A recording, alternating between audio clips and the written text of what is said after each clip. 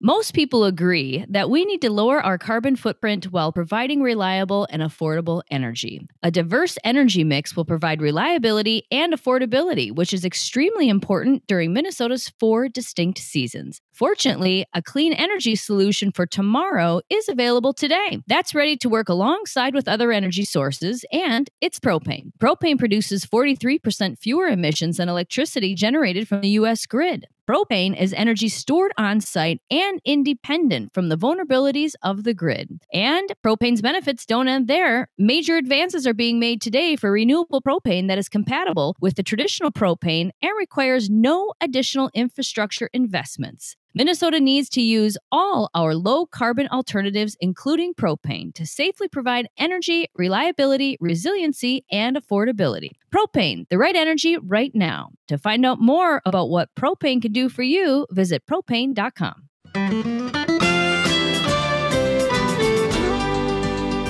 Hi, everybody. Welcome to the Minnesota Bound podcast, the stories behind the stories. I'm Laura Sherry, your host for today, and I have a good friend that's joining the Minnesota Bound podcast today. Tina Dokken is not only a middle school math teacher, she's an incredible golfer, but she's also a mom, a dog mom of 3 Labradors. She's a firearm safety instructor, a pro staffer with Franke Shotguns.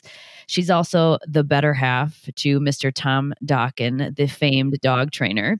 And Tina has done quite a bit of dog training on her own. She actually has a YouTube series called Tina Dokken Unleashed. So we're going to have a lot of things to chat about today. Tina, welcome to the podcast.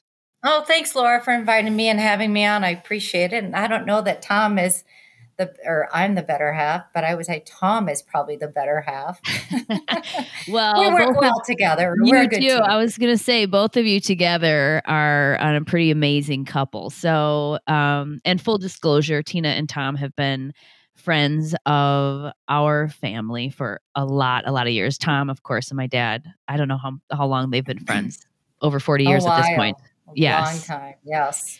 And so I kind of feel like, Tina, like you're a sister to me. And of course, You're very close to my sister, Simone. Yes. So I was telling you and Simone have known my husband more than I have. So yes. I know. Well, your husband has trained all of our dogs, my dad's dogs, parents' dogs, from when we were so young. So yes, it's like we're family at this point. And I was telling Brandon, our podcast producer, before we got this started, that we know each other so well, we may just go completely off track and start talking about like nail polish colors and things like that. You never know. I have high recommendations. I've got many camo nail polish recommendations for you. Well, I wanted to have you on the podcast for many reasons. We talked about having you on for a long time, but we have Pheasant Fest, of course, is coming up here in the Twin Cities in February.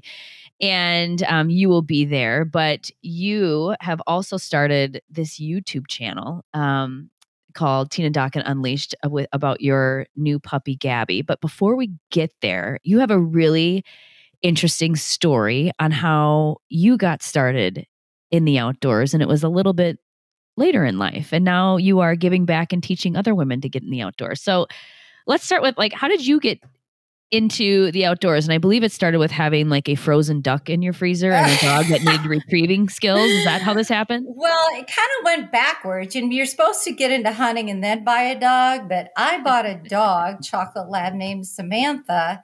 And I grew up with labs. So that was the dog I wanted. And her parents hunted. So I kind of felt guilty that she didn't hunt. And so I thought, okay, I got to get her some fun opportunities. What can I do as far as getting opportunities to hunt like her parents did? So I thought, well, I'll call my brother-in-law up and say, hey, do you have a duck for me? So I kept this duck in my freezer and I'd pull it out once a week and hide it in the grass right across from my townhouse. And I thought, well, how much fun is this for her? She gets to go and seek and find it, retrieve it. And then I said to myself, and I probably had that duck in my freezer for probably 5-6 years.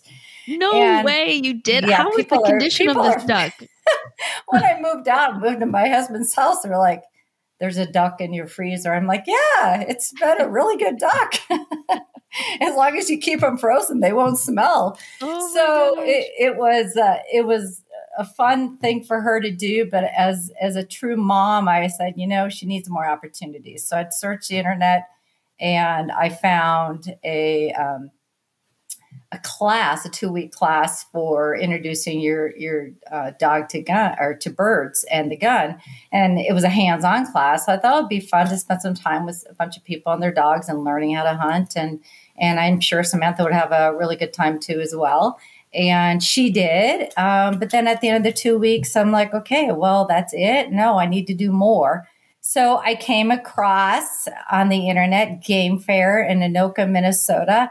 And Game Fair was 6 days, 2 weeks and weekends in a row. And of course, Laura, you're the announcer out at Game Fair, so you're well aware of Game Fair, and they've been going on for 40 years. But I was like a mom bringing her child to the state fair. And I brought her every single day, all 6 days. Did you really? Oh, yes, every single day. And because she loved going and participating in all the dog events. There's probably about a dozen to probably 20 now, but it just exposed her to retrieving pheasants, retrieving ducks. And her favorite was jumping off the dock. And I can tell you it was her favorite because one time I was there at the registration booth at the information booth, the registration booth in the beginning part of Game Fair and signing up my little number for her. And all of a sudden she took off. So I said, either I drop the leash or this entire tent is going to come down on me. So I dropped the leash. There she went, and I knew exactly where she was going. So I just walked halfway to the dock jumping contest. She turned around and was barking at me like, Mom, it's this way. Follow me. I know exactly where it is. And that's exactly where she was headed. So after a couple of years at Game Fair, and I went to all of the seminars because I was bound and determined to learn how to train my dog, whether it be obedience or hunting. And I actually would always wait till after the seminar was done and ask the trainer questions and just pick their brain a little bit more. And there was this one guy, John Sinclair at the time, he was working with Tritronics, and I asked him a bunch of questions at the end of his seminar. And then later on in the day, later in the day, it was really hot. I was sitting there with my dog in a hay bale, right lakeside, just watching the competitions, and 2 hay bales down was my husband. Well, this trainer had walked up and was talking to Tom, and he noticed me and he remembered me from when I had asked him all these questions, and he started kiddingly harassing me about my chocolate lab, and I gave it right back to him. Before you know it, we're conversing, and Tom and I are and all his friends surrounding me, and Tom and I are exchanging business cards.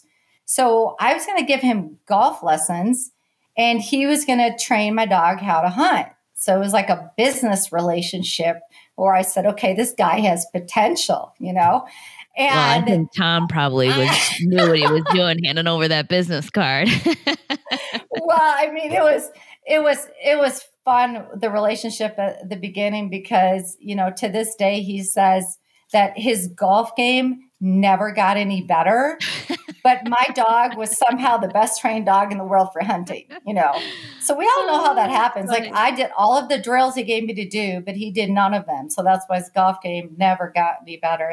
And I say to this day, Samantha really was the one that picked out Tom, because Tom was coming back from the booth at Game Fair, and my dog was at the end of her leash, jumping up and down. And I said, what are you doing? I remember thinking to myself, you don't even like men. Why are you jumping up and down? So she pretty much had him picked out before I did. I mean, dogs know, they have the sixth sense. So they do know. So actually that's how it all started. And he's the one that gave me my first shotgun experience, where he put a clay pigeon on a stick and had me shoot it. And I thought, wow, I'm pretty good. That bullet just keeps hitting that clay pigeon. And then he broke my confidence and said, well, it's not really a bullet. It's a bunch of BBs spread out. So the chances of you hitting that clay pigeon are about 100%. So that was my first shotgun experience. But then he did a smart thing and hired somebody to actually give me a formal gun introduction. And the rest is history.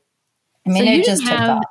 any outdoor experience before going to Game Fair? And how old were you when you first had Samantha? And like, Oh we're going to boy, I think go to I Game was Fair? I think when I got Samantha, because she was about 6 when Tom got a hold of her. So I was in my probably mid to late 20s when I got Samantha. So, I mean, I didn't start till about mid 30s. It was about 35 I believe, when I met my husband, because I got married when I was 37. It's amazing how I'm still 39. But Yes. yeah, yeah. Well, I think it's working. It's working. 39 is working for you. There's no doubt. So yeah, it was mid 30s when I mean, I love the outdoors. We used to go to northern Wisconsin, Boulder Junction area and Star Lake area. And, we were always outside. We always water skiing or out boating or fishing or what have you. But I never shot a gun in my life. So, and I never even thought I could shoot a bird, So you go through all of these challenges in the very beginning when you start. And, Tom was really good about setting up that first pheasant hunt for me. But first, making sure I could shoot the gun and give me that formal lesson by Chuck Ross, actually. And to this day, I use all of his techniques that he taught me in the lodge. And one thing I loved about his training with me is that he made it simple. And that's always my goal when I'm working with students or women or even men. I want to make it so it's not overwhelming. And he taught me all of these things for a good couple hours in the lodge first before we even stepped foot out in what am I trying to say? Out in the field where we were actually shooting with the What were clay some of pigeon those thrower. tips that he gave you that were so valuable? Okay, the tips they're just awesome. And this is exactly how I coach too. I believe in breaking things down. Like with golf, you know how you think about 20 things while you're swinging the golf club? Yes. So instead of 20, I'm going to give you 5 while you're hitting the ball. But the other 15, I'm going to build muscle memory for you. Let's go back to the gun in the lodge. So when he started with me, he first started, okay, eye dominance. Let's talk about what your eye dominance is. And a lot of people do the triangle, but personally, I like to. Now, Laura, I'm going to have you participate with me. Okay. So I want you to find an object in your room. And I know that your answer, because we've had these conversations, but I want you to point at that object with your right index finger. Okay. Now, if I close my right eye, my finger moves to the right of that object. If I close my left eye, my finger stays right on the object. And I am right eye dominant. So that was the first thing that we established. And then what he had me do, he said, Tina, when you look at something and you point at it, do you look at the end of your index finger and then bring the end of your index finger up to the object you want to point? And I said, no, I just look at the object first and point at it. And he said, absolutely. And that's what you're going to do with shooting. You're going to find that clay pigeon with your eyes, and then you're going to point at it. So to this day, I have my left index finger down the left side of the barrel, because the gun is just an extension of your left index finger. So in the lodge, he just had me turning around, look and point, look and point, look and point, look and point. And then we talked about stance, and he tried to really tell me that it's so important from your waist up, and this is kind of golf too. From your waist up, you want to bend your spine into somewhat of a 45-degree angle, and you want to stay with your foot at a 12 o'clock position and your right foot at about a 5 o'clock or 4 o'clock, depending on what you're comfortable with. But it's important to keep the majority of your weight on your left side and have from your spine up in that 45-degree angle. So he made me get in that position, and he made me turn and turn and turn and turn. So I got used to swinging my whole body around. And then he incorporated, okay, let's just turn your body, but we're going to point now too. So turn, look, and point, turn, look, and point, turn, look, and point. So what he did is he's establishing this muscle memory that I can practice before I even step foot on a shooting range. And then he put a gun in my hand and he talked about where to mount it.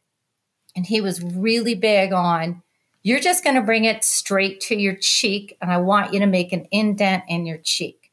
So he had me in that stance, practicing, bring it straight up. Okay, bring it down to your waist, bring it straight up. So I did that 10, 20, 30, 40 times. So again, he's establishing muscle memory before I get out on the range. And I believe the number one stressor for women when they start my non-barking dog is barking. Hi, Bacon. Yeah, the non-barking breed is now barking in the podcast. Great. I love it. Well, you got to have interjections. I mean, he must have been agreeing with me. That's probably why he was barking. Exactly. He's like, right on, Tina, right on. He's just cheering you on. So when he talked about, bringing that gun up to my cheek, he said, I believe the number one fear that women have when they start to shoot a gun is the recoil, the kick on their face. And that was my number one concern. And so he said to me, he gave me a fist analogy. He said, Tina, if somebody's going to hit you with their fist, to really hurt you, they're going to wind up from a distance. So they're going to start their fist from a distance and wind up into your cheek. And that's going to hurt. However, if you take that fist and you put it really tight against your cheek, they can't hurt you because they don't have any wind up, so to speak. So after doing all these drills inside the lodge, we got outside in the range and he pre-mounted to my cheek, made sure it was nice and tight. He had me shoot 2 boxes of shells. He didn't say a word. And Tom said to him, what are you doing? You haven't said anything. You haven't even helped her yet. And he said to Tom and me, she needed to get over the fact that this was not going to hurt. And he was 100% correct. And once I got over that I knew it was not going to hurt me, then by the 4th box, then he could start working with me in the 3rd box. And by the 4th box, I hit 19 out of 25. And I was so zoned in on the target and I wasn't focused on the gun on my cheek anymore. And the funny thing about it was knowing, if you know Chuck Ross, he said to me, I am so good, meaning he was so good at his teaching and instructing. And yes, Chuck, you were. So I mean, 19 out of 25 is really, really good for basically a first-time shooter. So I think you're the one that's probably pretty natural. A great shot. It was, you know what? But when you're standing behind a clay pigeon thrower and there's straightaways, Laura, so you're doing this, it's repetition. And because I established all of my basics and my muscle memory ahead of time, and I had it pre-mounted. So in a way, all it involved was me finding the target with my eyes, pointing at it with my finger, and pulling the trigger. So he made it so simple and something that I thought was going to be so hard. And that's what I want all women to know, and start it with a 20 gauge. Tom's always said, Tina, all you need is a 20 gauge. And he was right. And all the people that are so experienced, my go-to people all the time that have been in hunting for 40, 50 years, are like, yep, all you need is a 20 gauge, Tina. So, but that's all I shoot. And it's all a matter of practice and repetition. And then as you get your confidence up with straightaways, then you start moving 1 step to the right and staying there till you're confident. Then moving 2 steps to the right, staying there till you confidently hit clay pigeons. I mean, it's just like golf. There's a million different chip shots. So you go to one chip shot and you practice it until you really have it down. Then you move to another area. So it's the same thing. It's all about repetition and practice and getting reps in so you feel confident and confident to move on to another harder shot. So yeah. That is such great advice to, the repetition shooting of clay pigeons especially for beginner shooters. And I actually do that myself. And I found this summer, I really enjoy going by myself now. Yes. And just staying at one station and repeatedly shooting that clay pigeon over and over and over again. And I think what makes things challenging, and probably where I made some errors when I first started, because I got started, I was always tagging along with my dad, of course, many times when I was younger, but I Yeah. really didn't get started pheasant hunting myself till I was much older. So, I was fairly comfortable through gun safety and going to shoot some clay pigeons here and there, but I probably could have used more practice just shooting at clay pigeons before I hit the field, because as you know, you've been with me during these times, I've struggled immensely shooting pheasants. And I go back to shooting clay pigeons and I have a lot more success. So I do feel like that's really great advice, just to get really comfortable with your gun, and also like the safety aspects of, getting your safety on and off before and after you shoot the clay pigeon. So that becomes very automatic. I think it just increases your confidence when you're in the field, because what has Yes. made me not nervous, I'm just more, obviously you're hyper aware that there are other people with you. There are Yeah. dogs out in front of you. Like, where are you Yes. shooting? And you have to know exactly what you're shooting and where you're shooting every time you pull that trigger, of course. So that can make your anxiety go up a little bit and make you a little bit more nervous. So the more comfortable you Well, are you with and the I, other thing. Laura, I mean, sorry, I didn't mean to interrupt you. Oh You and no, go ahead. I got into this game Fast and Furious. So I don't know about your experience, but when I first was taken out into a hunting field, you are now in a hunting situation with a loaded gun, your dog, and another person that you have to worry about. And I'll never forget the first time I went pheasant hunting, and I'm intense, I'm focused, a little stressed, and then all of a sudden, out of nowhere, my husband yells, "Rooster!" And I look at him, I go, "Don't ever do that again. You scared the crap out of me." And it's like, I didn't know that was protocol. So that being said, if I had it to do all over again, I would have gone out pheasant hunting without a gun and watched the dogs work, watched the people work, watched the pheasants get up, figure out which one's rooster, which one's a hen. And I'd go out a couple times, just kind of get the what's going on, learn. And then the second time, next few times, I'd probably go out with a gun that's not loaded, and then practice mounting, when birds are getting up, just to give me, and then still continuing to watch the dog work and all that fun stuff. And to this day, I still do that.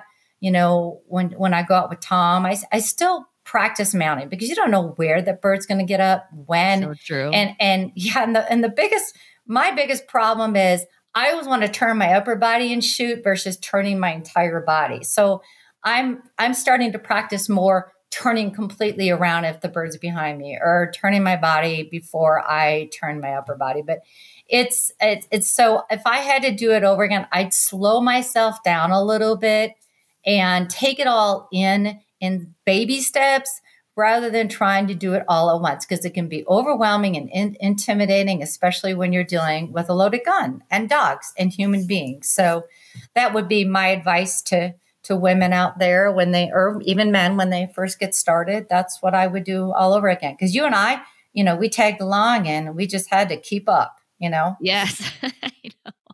That's so true. And that's really good advice too. Like, don't feel like you have to really rush into anything. And I still, to this day, if a bird kind of startles me and gets up into the air, and I'm not even fully ready for that, I won't even pull the trigger. And, I get razzed for that here and there. Like, that was your Yeah, shot. It was so easy. I'm like, well, I wasn't personally ready. So I always feel like it's better to just not take the shot than to try to do something that's not really well that's thought right. out. So, but that is really good advice, just to tag along, and also with an unloaded gun to practice mounting the gun to your face. And because that too, when these birds get up so fast, like, that has to Oh, become yeah. so instinctual. And then I'm discovering, the later in the season you go out and it's cold, well, now I have all these layers on, and I'm like, how am I? It's hard to get the gun into the right position. So many different It factors come into is. play, but that is really good advice. for sure. Yeah, it is. I mean, that's the best part about this sport of hunting. And I've been involved in a lot of sports, but every time you go out, each hunt is so unique on what you're hunting, what gets up, when it gets up, how the dog retrieves, if the dog retrieves, the workout involved, if your dog's trailing something. See, I love to run and gun, like that sounds bad, but I love to sprint after my dog if she's trailing something. My husband doesn't want to. He just, he'll hold the dog back. I love sprinting after my dog, getting a workout, snowshoeing. I mean, every part of the hunt is always different every time you go out. And that's why I love this sport so much. I never thought I'd be this passionate, this obsessed with going out hunting with my dog.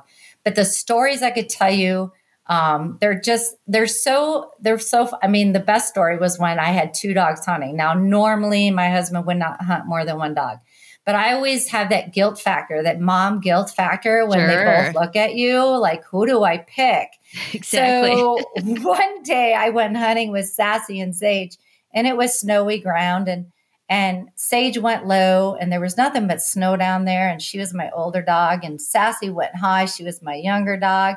And I'm like, okay, who do I believe? So I went high with my young dog. And all of a sudden, I hear this rooster get up where Sage went. And then all of a sudden, my phone is ringing, and it's my husband because he's got a certain ringtone, who let the dogs out, And he's calling me, and I go, why are you calling me? He says, you didn't believe her, did you? And I'm like, you were scoping me? So he has a little scope. He had the binoculars out. Following me. Yes. Well, from the house. He was watching me from the house. We have a scope in the house, and he was watching me hunt. And I'm like, awesome. You were watching that? And so again, you learn too, like every time you go on a hunt, you're always learning something. Like, I should have believed the older dog. What was I thinking? But yeah, it's just so fun, and the stories, and you're always recapping all those fun things that happen. That's why I say hunting is so good, because it's just different story every time, and different hunt every time. And I'm sure people are bored of my stories when I tell them about them. It's kind of like when my dad used to talk about every golf shot he had in the golf course. I was so bored out of my mind. But it is such a fun sport. I just love it. It is a really fun sport. And I found too that when I started hunting a few times behind pointers, that it slowed everything down for me. And I was like, this is actually kind of nice. Yes. Because when you have the labs and the retrievers and the flushers, they are flying through the field, and sometimes they're far out and you have no idea. Half the time, I've lost the dog in the field. I know I can kind of see them, and they might be high or in some higher cover. But with pointers, like you can really stock up on the bird and get yourself prepared. And so that's been another, a different way of hunting that I've also enjoyed. And I think that's also beneficial for some beginners, because it does slow the process down. It slows everything down. I agree. I experienced my first English pointing hunting over an English pointer when I was in Argentina. We did 3 trips to Argentina. Wow. That, I know what you're saying. It just gave me an opportunity to slow down. And I said, you mean I can just take my time here? I don't know. It's good and bad. Like, I do better sometimes reacting. Sure. Like, I'll have this shot that I'm like, how did you pull that out? Versus that was a chip shot and you missed. So sometimes I want to be surprised, but hunting over pointers. And then when I had an opportunity to quail hunt in Arizona, I mean, it's just amazing how they can move you around the dog. Yes. And the dog's on point and the bird's not moving. You're like, how does that happen? Yeah. No, it's crazy. So I don't understand how the birds just don't leave before the dog gets there. Like, what are you thinking? But hey, it gave me an opportunity to shoot. So yeah, it's just, and that, you know what? And I started because of my dog. And it has led me into so many more things in the outdoor world other than just hunting pheasants, hunting ducks. I told my husband when I got married, all I have is 10 recipes to my name, so you're going to have to deal with that. But now I am cooking in the kitchen. I can actually say I brine all my meat. John from Pheasants Forever taught me that. He was a chef. And I brine all my meat now. I'm like, what? And Tom's It's a like, game who changer, are isn't it? you? Yes. I Yeah, I love made it. duck wontons this fall. I created my own little recipe, and everybody, kept having me make it. Of course, they probably didn't want to cook, but it was good. I got to admit. Duck poppers kind of hurt my stomach a little bit. So I created a new recipe with crab meat and bacon. Well, see, who doesn't love Wow. bacon, right? Yeah, and cream cheese. Who doesn't love cream cheese? And added the duck and the onion, and oh my gosh. And a wonton, it was so good. But I anyway, so yeah. We've repeated the pheasant egg roll recipe that I cooked with Chef Jim Kinberg, and I have some friends of mine. I was just over at their house, and it's one of their go-to recipes now. And we're gonna watch. We watched the Vikings game, which of course was not good, but they recreated the recipe, and it's such an easy go-to. It's so good, and that also is a little bit of brining and also marinating in some sesame oil, but. You're right. Once you learn how to handle wild game appropriately and cook it to maintain its moisture, it really is a fun. Of course, that it's the circle brining of just life. maintains the moisture unbelievably. I mean, you can even do it with chicken. It's just amazing. It is. We once brined pheasant breasts in some pickle juice, and that was yum. good. Yum. Though you couldn't. There was a fine line in leaving it in there a little too long, because then it definitely picked up the pickle dill flavor too much. But if you just have it in there for like 30 minutes to maybe an hour, just don't do it overnight. It was really good. Then that was like a super easy one. I'll have to get that recipe from you, the one that you just mentioned. Everyone knows how much my family loves Connecticut water. We have it in our home, and this summer we added it at the cabin. And oh boy, what a difference. Really, for as long as I can remember, we've dealt with that cabin water, that Minnesota stinky, foul well water. Well, after a painless 4-hour installation, we have Connecticut soft water and also Connecticut's K5 drinking system. No more bottled water to try and make our coffee in the morning before fishing. We have great drinking water right out of the K5 tap. The laundry no longer smells funny, and Connecticut water also cleaned up our showers and dishes. The world's most efficient, worry-free water system. Visit Connecticut.com to find a dealer near you and join the Connecticut family. Also, we'd like to give a shout out to our good friends at Star Bank. Hi there, Ron Shera here for Star Bank. If you're putting your money into mega banks down the street, who knows where that money's being used? Bank locally. Keep your money local with a community bank that actually cares about you, your family, your business, and your goals. Check out the bank we use at Minnesota Bound. Try Minnesota's own Star Bank. You can find them online at starbank.net. When you call Star Bank, you actually hear a real living person answering the phone. Star Bank has 10 convenient locations around Minnesota to serve you and all the mobile banking products that you need to manage your money. Check out all that Star Bank has to offer at starbank.net. Remember, FDIC an equal housing lender. Also, we'd like to thank the Minnesota Historical Society.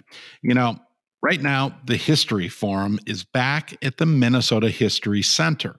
Since 2004, the History Forum has explored American history with some of the nation's very best scholars. That tradition now continues in 2023 with 5 events highlighting the diversity and excellence of today's historical scholarship.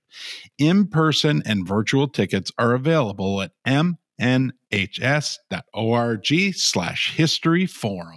So I have a quick question. When you first met Tom, and you're obviously a dog lover, and so is he, when you were merging your lives under one roof, was there certain rules of like dogs on the bed or dogs not on the bed that were different for you versus him? Was that like, how did that start out? I listen to everything Tom says about dog training. I'm a yes, sir on that. Yeah. He's a yes, ma'am on certain rules in the house. So like my dogs always slept with me in the bed. So now the rule is the dogs can be in the bed as long as they're on your side of the bed. Nice. Yeah. And in fact, when I created that YouTube series, Tina Dawkins Unleashed, it was following his retriever training book. So he's like, well, Tina, we we got to tell people exactly what's in the book. And I said, well, yeah, but my puppy spent 4 weeks in the bed with us before it was in the crate at night. So there's a couple, and he laughed, and I bring him in some of the videos, and he throws me under the bus. Like, he won't tell me what he's going to say.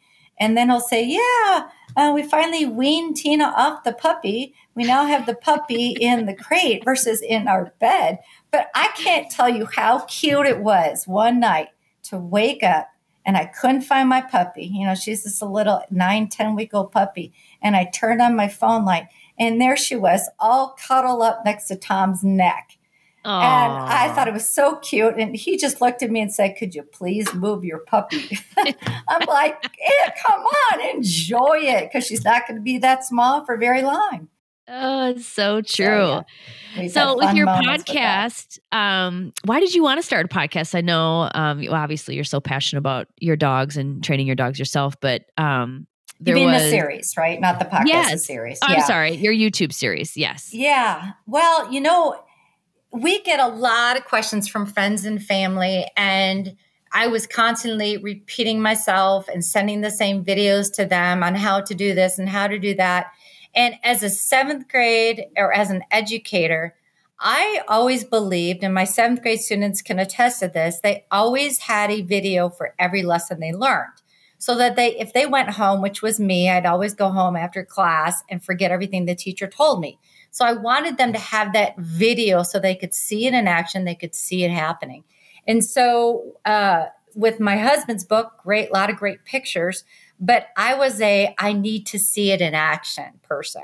So I tried to encourage Tom to do it for a while, but I said, you know what, I'm just going to do it because I don't have to. My videos are definitely not award winning, but they're raw, they're real, they're funny. I say they're funny because Gabby's first introduction to water, both Tom and I fell in the water.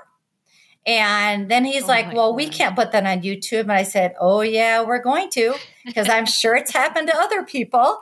So it was kind of, cute. Tom's commentary is like, well, it's not a requirement that the owner fall in the water along with the dog. But she didn't fall, and she was swimming, and I just went off a ledge and fell forward and fell in the water. But, stuff like that just happened. So that was why I want to help educate people that, look, this is not that difficult. You can do this with your 8-week-old puppy. They want to learn, and it is so easy to teach them. Here it is. And we want people to work with their puppies and work with their dogs. And if we can make it easy for them to do that, why not?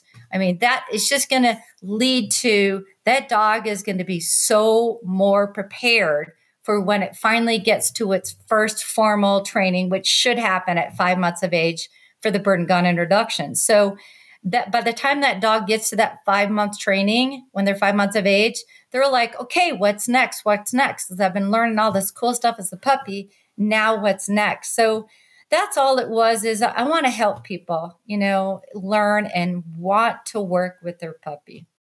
That's such a great idea because, I'm guessing you have a lot of clients that kind of show up with their 5-month-old puppy and probably haven't done much with it other than teach it how to sit with a treat. And they're like, here you go. And that's exactly what they say, Laura. Here you go. I let it be a puppy. Now it's your turn, so, and they're behind. They're behind the game. Yeah. I just did a webinar for Bow, Minnesota on starting your hunting dog. And it was all puppy. It was like 45 minutes of talking. How do you prepare your puppy? And trainers will love people who do all this stuff to get them introduced to these beginning stages of a hunting dog. So, and it's so easy to do, and it is so much fun. These puppies are sponges, and they want to work for food, so they will work for food. So, yeah, it's been a really fun project. You cover on your YouTube channel? Is it kind of like introduction to crate training? Is it introduction to following, leash training? What are some of the topics that you go over? So in the very beginning stages, we're starting off with them just getting to know their name. So we use the treats we use are just their food. So we always do training sessions right before they eat. So they were, as a puppy, eating 3 times a day. So extending your hand out, putting that treat right by their nose and backing up and say, Gabby, Gabby, Gabby, Gabby, and reeling that treat into and when they get to you, then you give them the treat. And then it becomes here, here, here. But you start out by putting that close to their nose and giving them the command and backing up. So they're following the treat to you and giving, and that some people use come, we use here. It just sounds stronger. A lot of people say come here. So you incorporate them both. You can teach, and then you got the here command, then as they come closer, you incorporate the sit by pushing their butt down. The minute they sit, you give them the treat. So it's kind of a timing thing. You can introduce place. Place is one of the number one commands I think that every family should have. So true. So when you have visitors coming into your house, knocking on the door, the UPS man, what have you, you can put your dog on a place and they're required to stay there. So you work early on. I mean, when they get a little older, you start reinforcing them staying in their place. But you don't need a linebacker coming up and tackling your guests that are coming in. So everywhere we go, that we bring their dog bed, and that's their place. So we can teach that. And even as a little puppy, you're teaching them to get on a platform by just leading them up, place, and as they get all 4 paws on top of the platform, you give them the treat. And then you can bring your left hand to the other platform. So right now you're teaching hand signals at an early age, or you're teaching them to go in their crate, kennel, and you put treats in there. And we feed them in their crate because we want that to be a really good place to be. They need crate time, so go run an errand, let them stay in the crate. I can't tell you. They're just, healing. They will follow the treat around. So if you're just moving your arm around and then bringing them into your side, and they learn the heel command.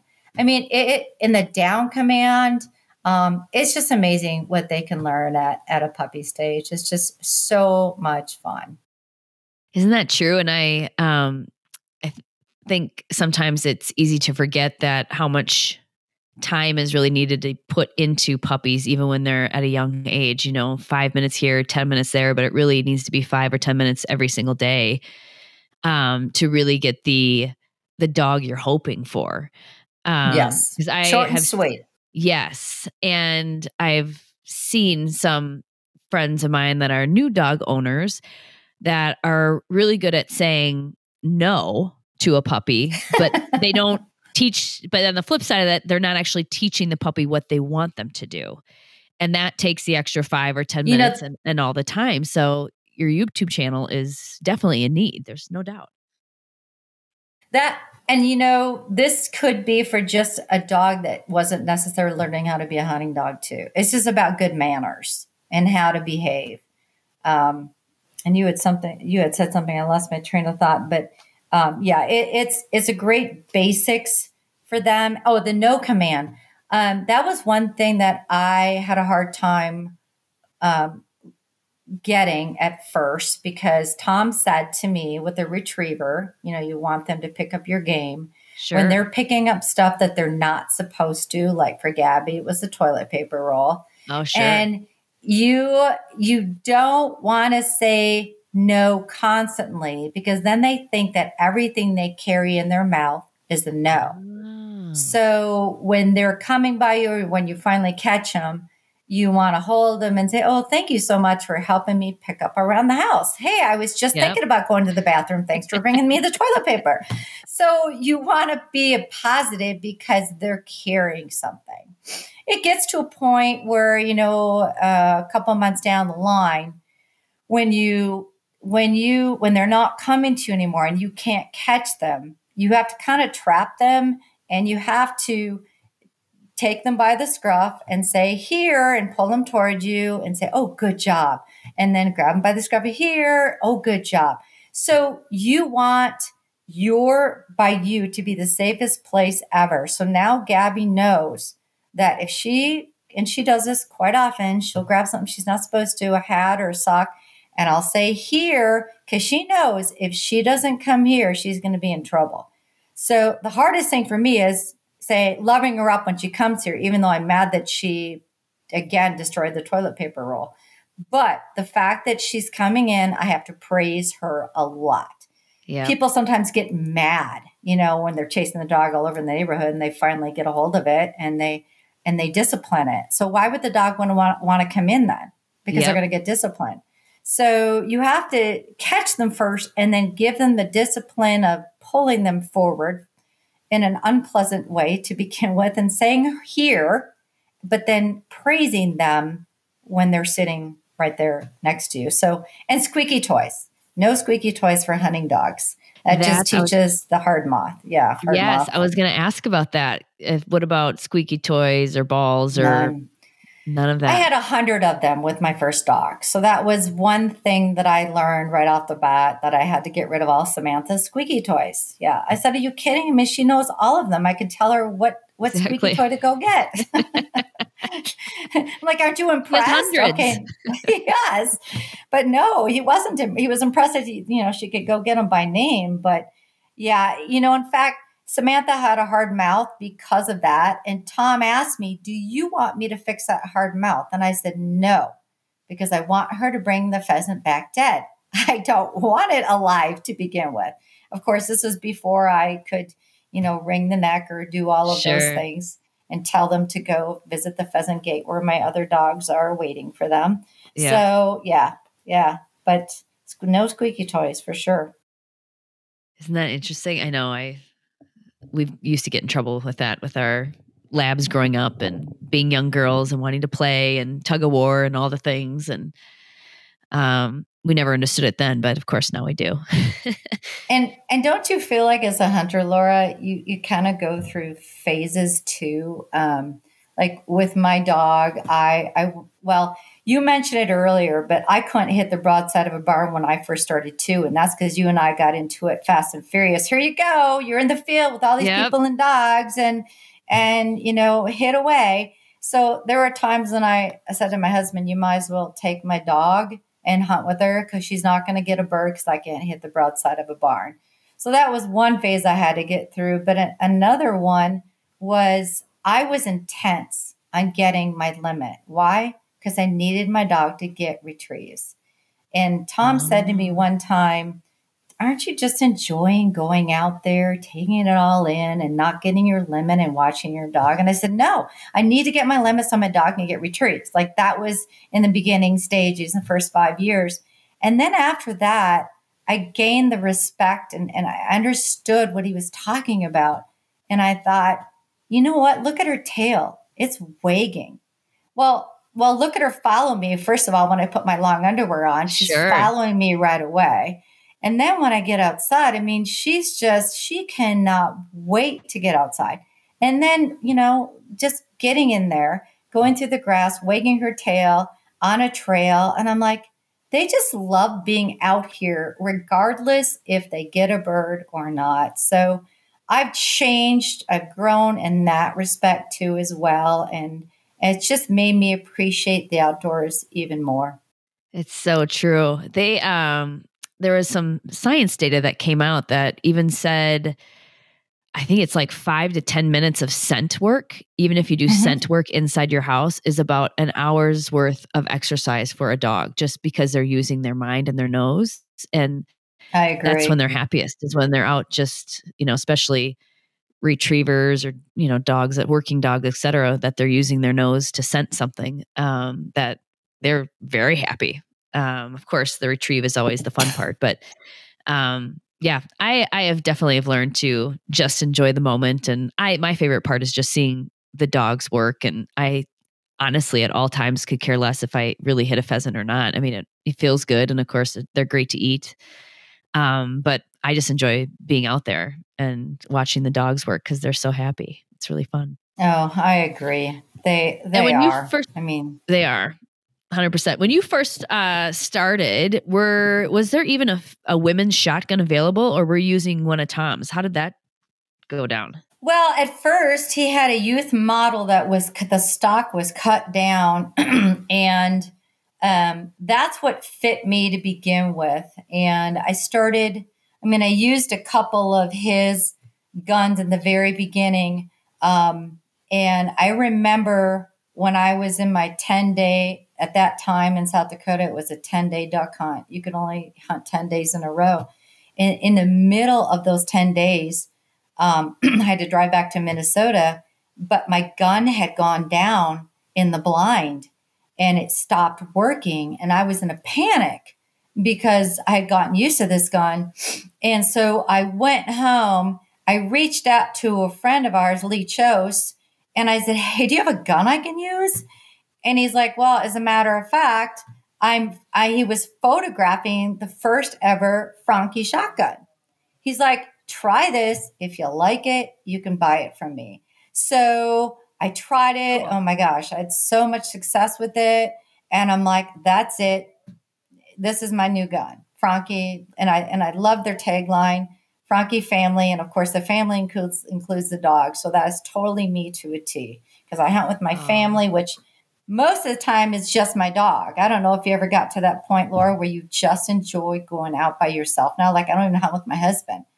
I want to go by myself because I don't have to worry about any other people, any other dogs, and I can just be me and not feel any pressure to have to hit something in front of, you know what I mean? Yes. And so and that's another phase I went through. Like, I don't want to hunt with anybody now. I just enjoy being by myself and my dog.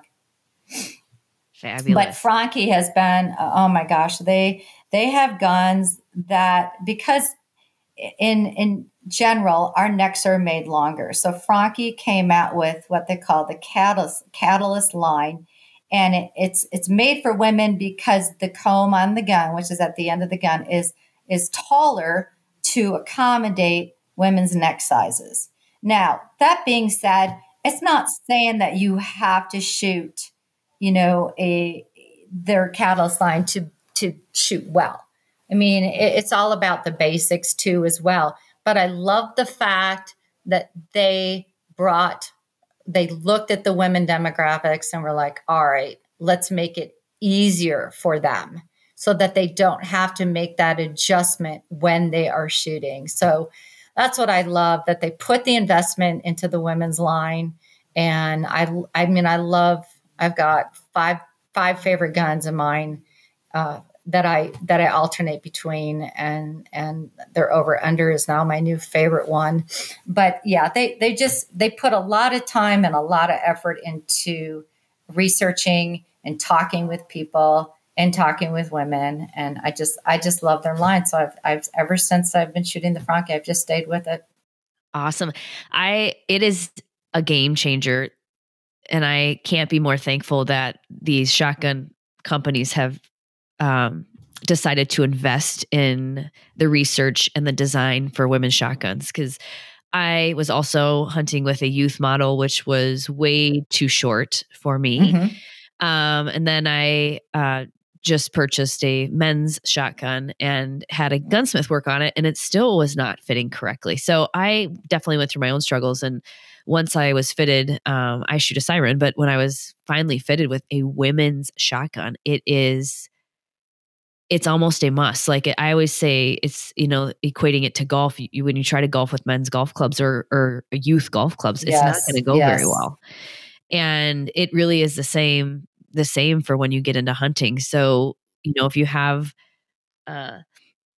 boyfriends, partners, husbands kind of saying, here, just use mine, and they happen to be, 6'4", that's not going to work. And you're just going to get frustrated, and you're probably going to get down on yourself. Like, I can't do this. And that was part of my problem with this youth gun. I was like, is it me, or is it that I was just so irritated because I'd feel like I was right on the bird or whatever, and I was missing it. And it really was from a really poor gun fit. So can't stress that enough. And I know, I'm sure you go over all that because you're also an instructor for the Becoming an Outdoor Woman program with Minnesota DNR. So, the other thing, Laura, on that note too, I have about 10 guns that and you know this, you can't go into a gun shop and you cannot try one of their guns. So when I go to So these true. women's workshops, I bring all my guns and I want them to shoot all of them. Some of them I have cut down. Some of them are cut down for me. But I'm amazed at how many women end up leaving that workshop and they buy that gun because I've had time to spend with it and work with it. And it fits them because a lot of the women, I'm about 5'6", and a lot of the women are about average size, same size as me. And it's amazing.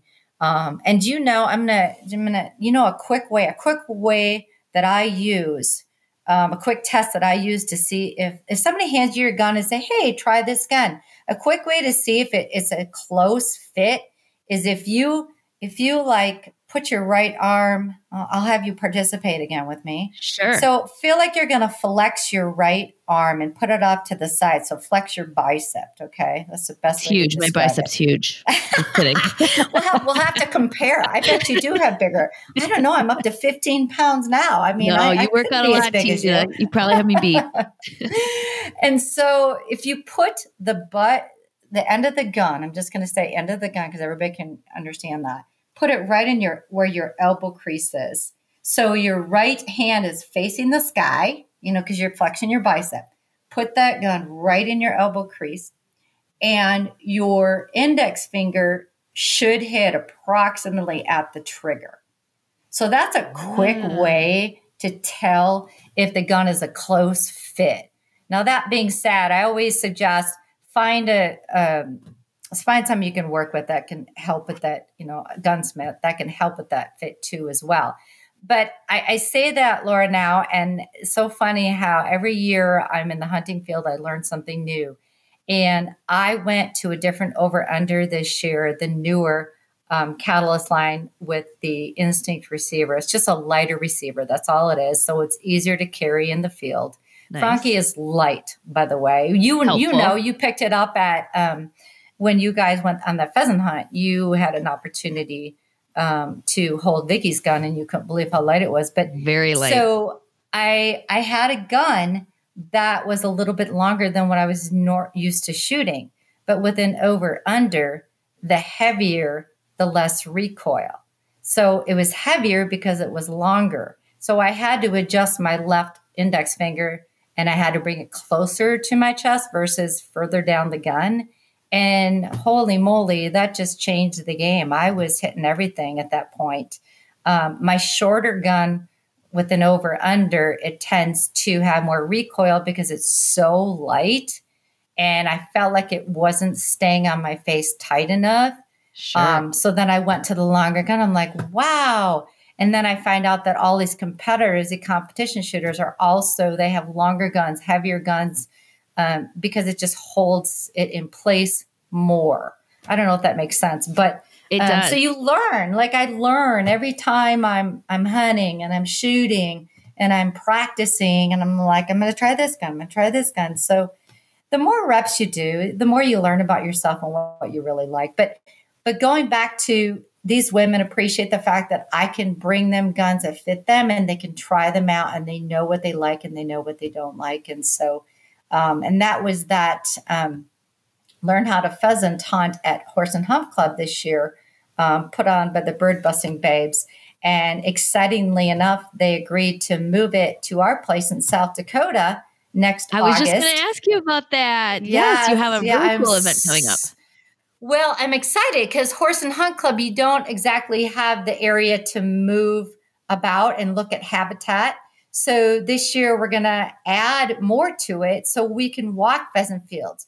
We can walk it with dogs so they can see how the dogs get birdie. We can set birds in traps and release them so they can see how the dogs get birdie, and they can walk without a gun or an unloaded gun to practice, when that bird gets up, practice mounting.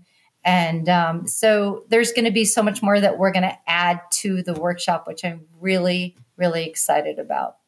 Awesome. And when is the date of your workshop for? That is August 20. It's August 25th through the 27th, and you can find it on Pheasants Forever. Metro PF actually is taking the registrations.